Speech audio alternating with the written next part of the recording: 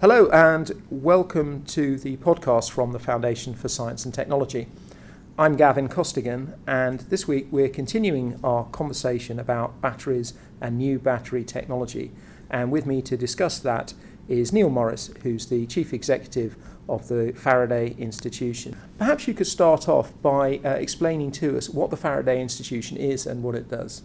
Well, the Faraday Institution was formed about 18 months or so ago now to be the UK's centre for carrying out electrochemical energy storage research, which is a bit of a mouthful, and certainly at the moment we're focused really on battery research.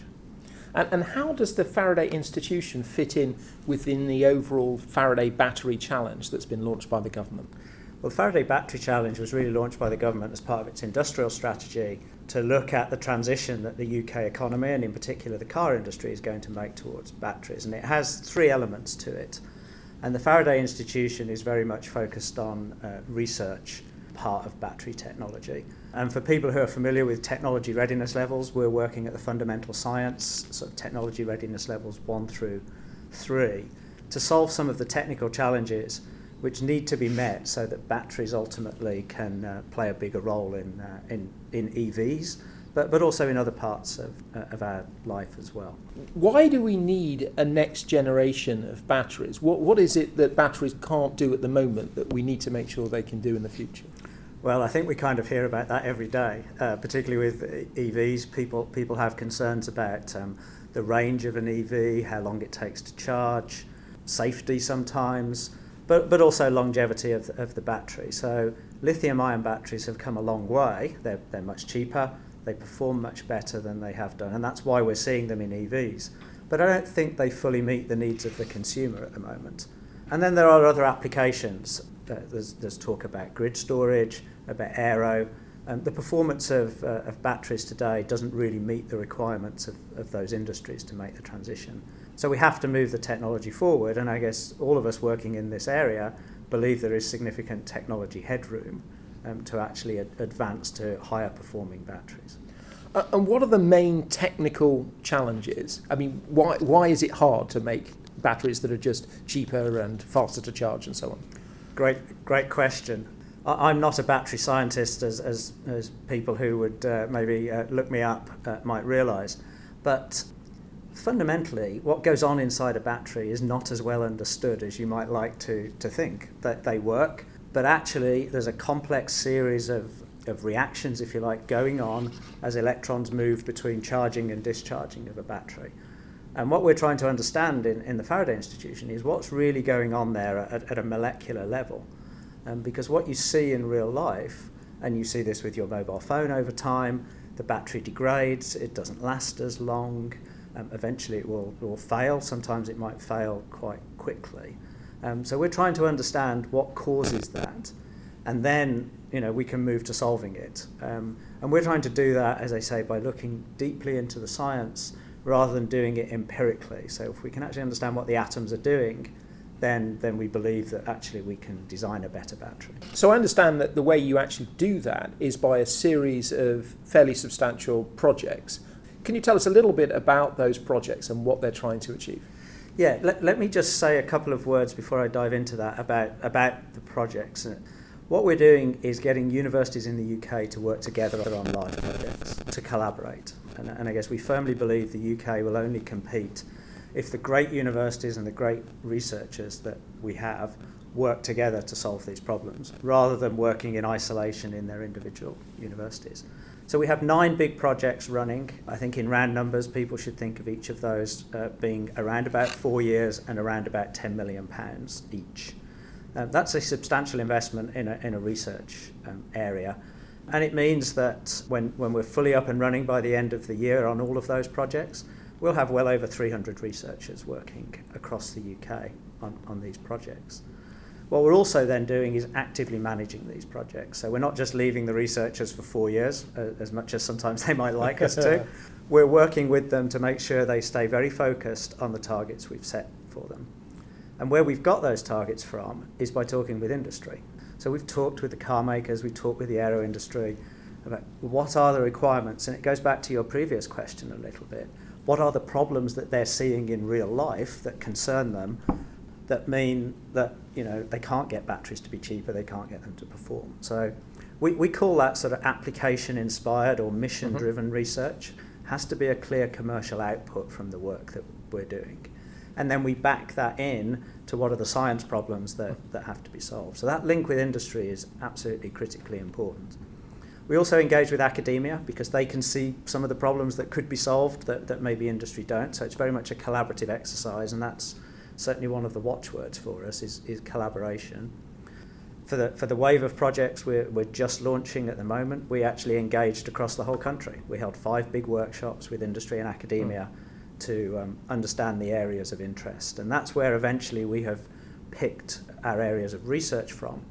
And the other thing we take into account when thinking about the projects is where do we have academic excellence here? There's no point us researching something if we don't have the basic scientific knowledge in the UK. Where can we win? Because by getting our universities to collaborate, I think the message there is the competition is outside the UK, not inside the UK. And as a result of that, we have 9 big projects. So over a period of time, doing the maths, that's sort of £90 million that we will fund. So can you give us an example of 1 or 2 of these projects? I can. Let me group them first for you if I can, because it's probably just easier to think about 2 buckets. We have a number of projects focused on lithium-ion technology. So lithium-ion is the chemistry that's in batteries that most people are familiar with today. It's in your mobile phone, it's in your laptop, it's also in your electric vehicle as well. And we think there's significant headroom to move that technology forward. We don't necessarily believe that lithium-ion could ultimately be the best technology, and certainly not for all applications. So we have another group of projects that are working on what you might call next-generation battery chemistries. So in lithium-ion, we have projects looking at how you better model what goes on in a battery, how you properly understand the degradation mechanisms, what causes it to perform less well over time and ultimately fail. And we have projects looking very much at the materials that are in a battery. Can we find better materials, or can we make the components of a battery in a better way so that they will perform better? And so we have a project looking at new cathode materials. The cathode is often the rate-limiting step in a battery at the moment for lithium-ion.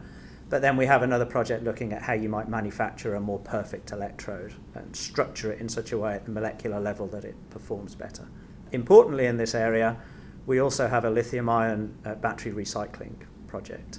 This is a problem that is heading in our direction maybe in a decade or so's time. As EVs end their first life, what's going to happen to all of these batteries? And clearly we want to create a circular economy. We want to reuse those materials in new batteries. And then for next generation batteries, we have 3 projects. We have a solid state battery project. One of the big advantages of solid state batteries is they don't have a flammable liquid electrolyte in them, which is characteristic of a lithium-ion battery. So from a safety perspective, they offer significant advantages. But if we can crack some of the science problems, then we believe that actually we can get better performance from a solid-state battery than we can get from a lithium-ion battery. And we're just launching 2 new projects, one which will look at lithium-sulfur chemistry and one which will look at sodium-ion. And again, different benefits, probably performance benefits from lithium-sulfur, maybe cost benefits from sodium-ion.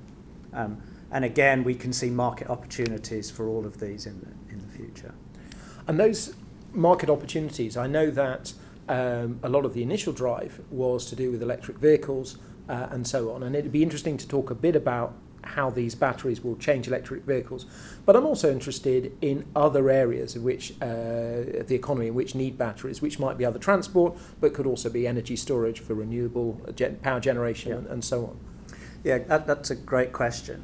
The focus on EVs is largely driven, I think, by the fact that that's leading the charge at the moment in the increased demand and the increased opportunity to use batteries.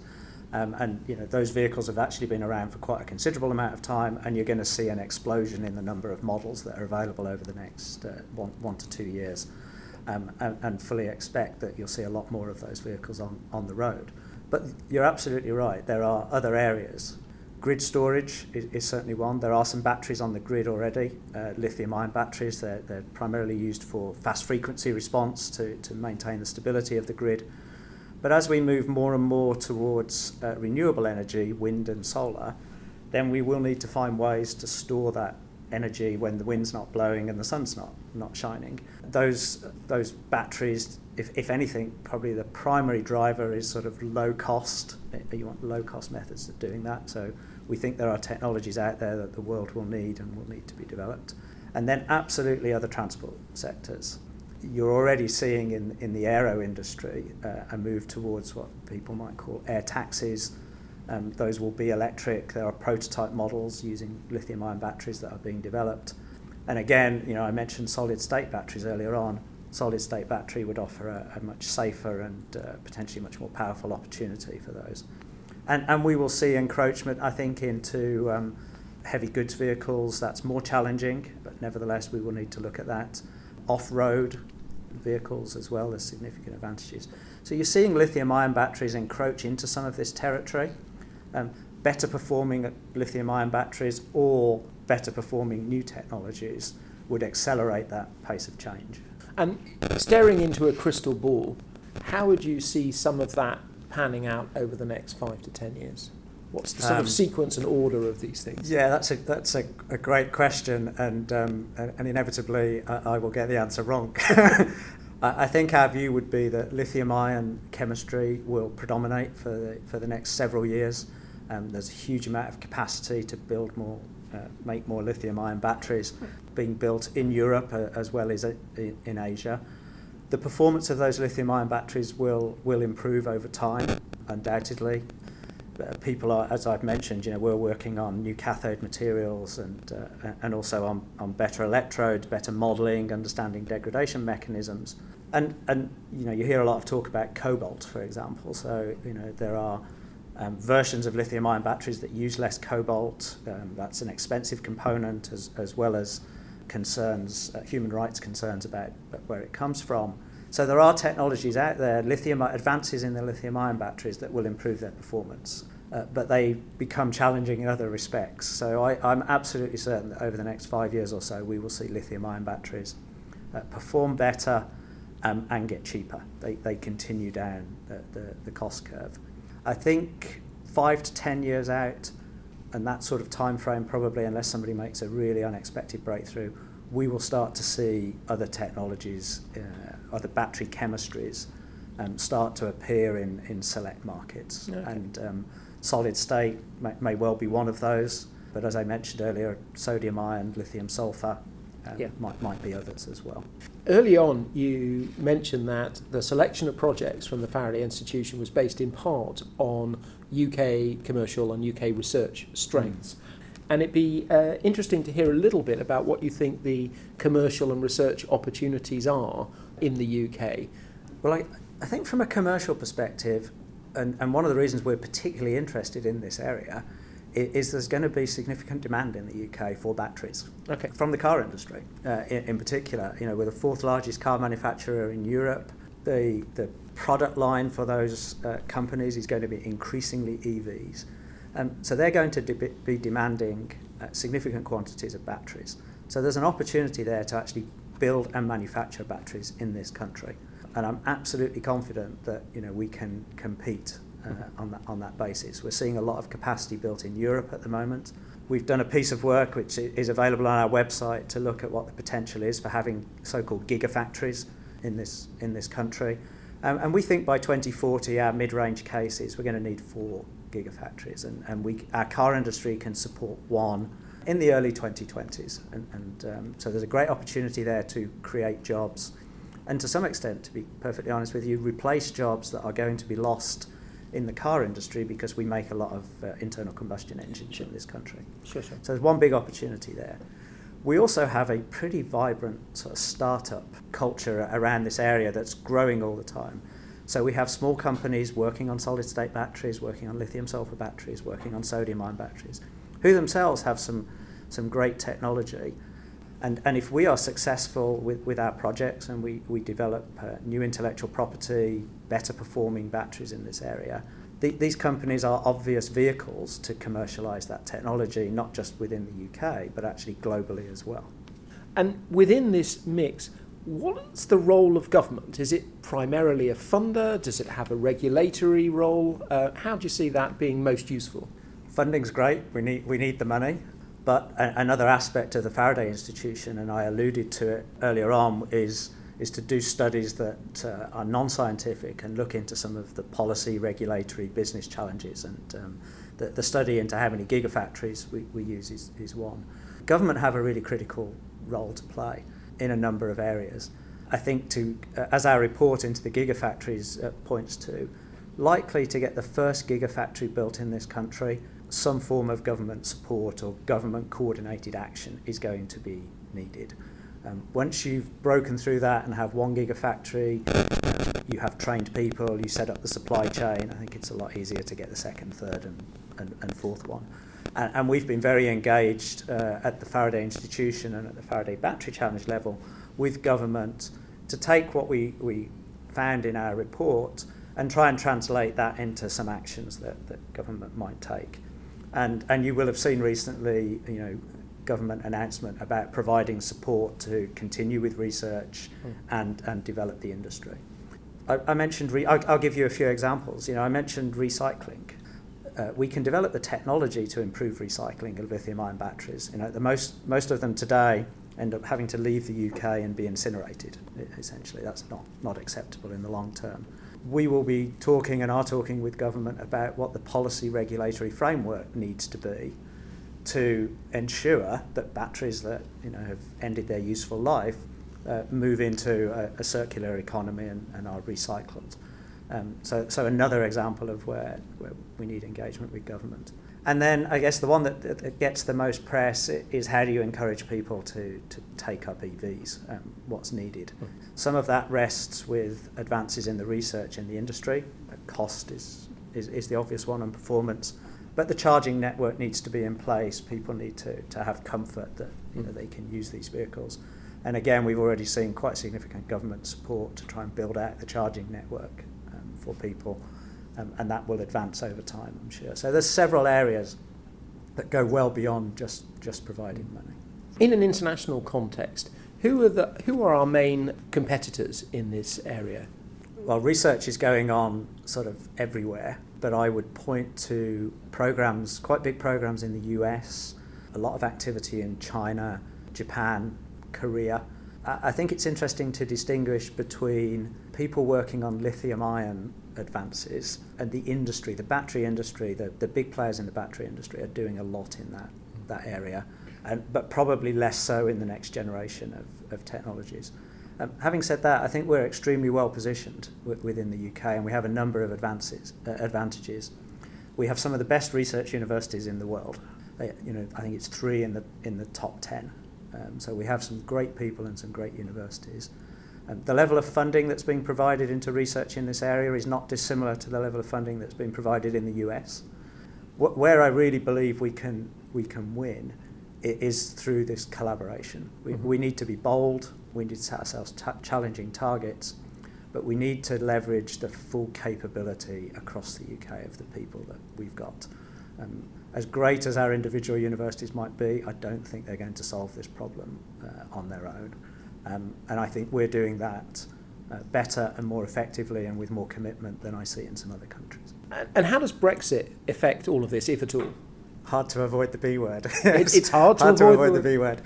From a research perspective, very little, I would say. And conversations I have, I think we are collaborating in a number of areas internationally. I don't see that changing post-Brexit. I think universities in Europe will still be looking to work with us.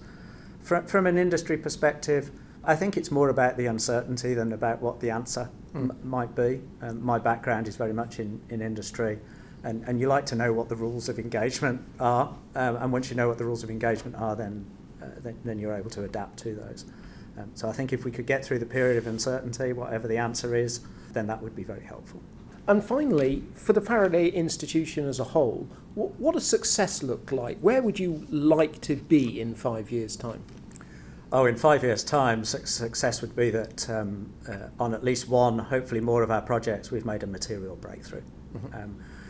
Our projects are not intended to focus on incremental changes. We will inevitably, and are already, finding some opportunities for incremental changes. But yeah, we would love to have some intellectual property, some patents, either around lithium-ion batteries or the next generation of batteries, which says, yeah, we have something that's much better that we have developed. And then, we look to commercialise that. We look to put that on a path to commercialising it and a path to commercialising it for the benefit of the UK. That could be more manufacturing in this country. It could be that we're licensing that technology to others as well. But it has to be a significant step change in performance. Brilliant. Neil, thank you very much. Next week on the podcast, I'm going to be speaking to Graham Purdy from the company Ilika, who are developing some of the solid-state batteries that Neil was talking about earlier. You've been listening to the podcast from the Foundation for Science and Technology. You can find all our podcasts on soundcloud.com or on the Foundation's website at www.foundation.org.uk.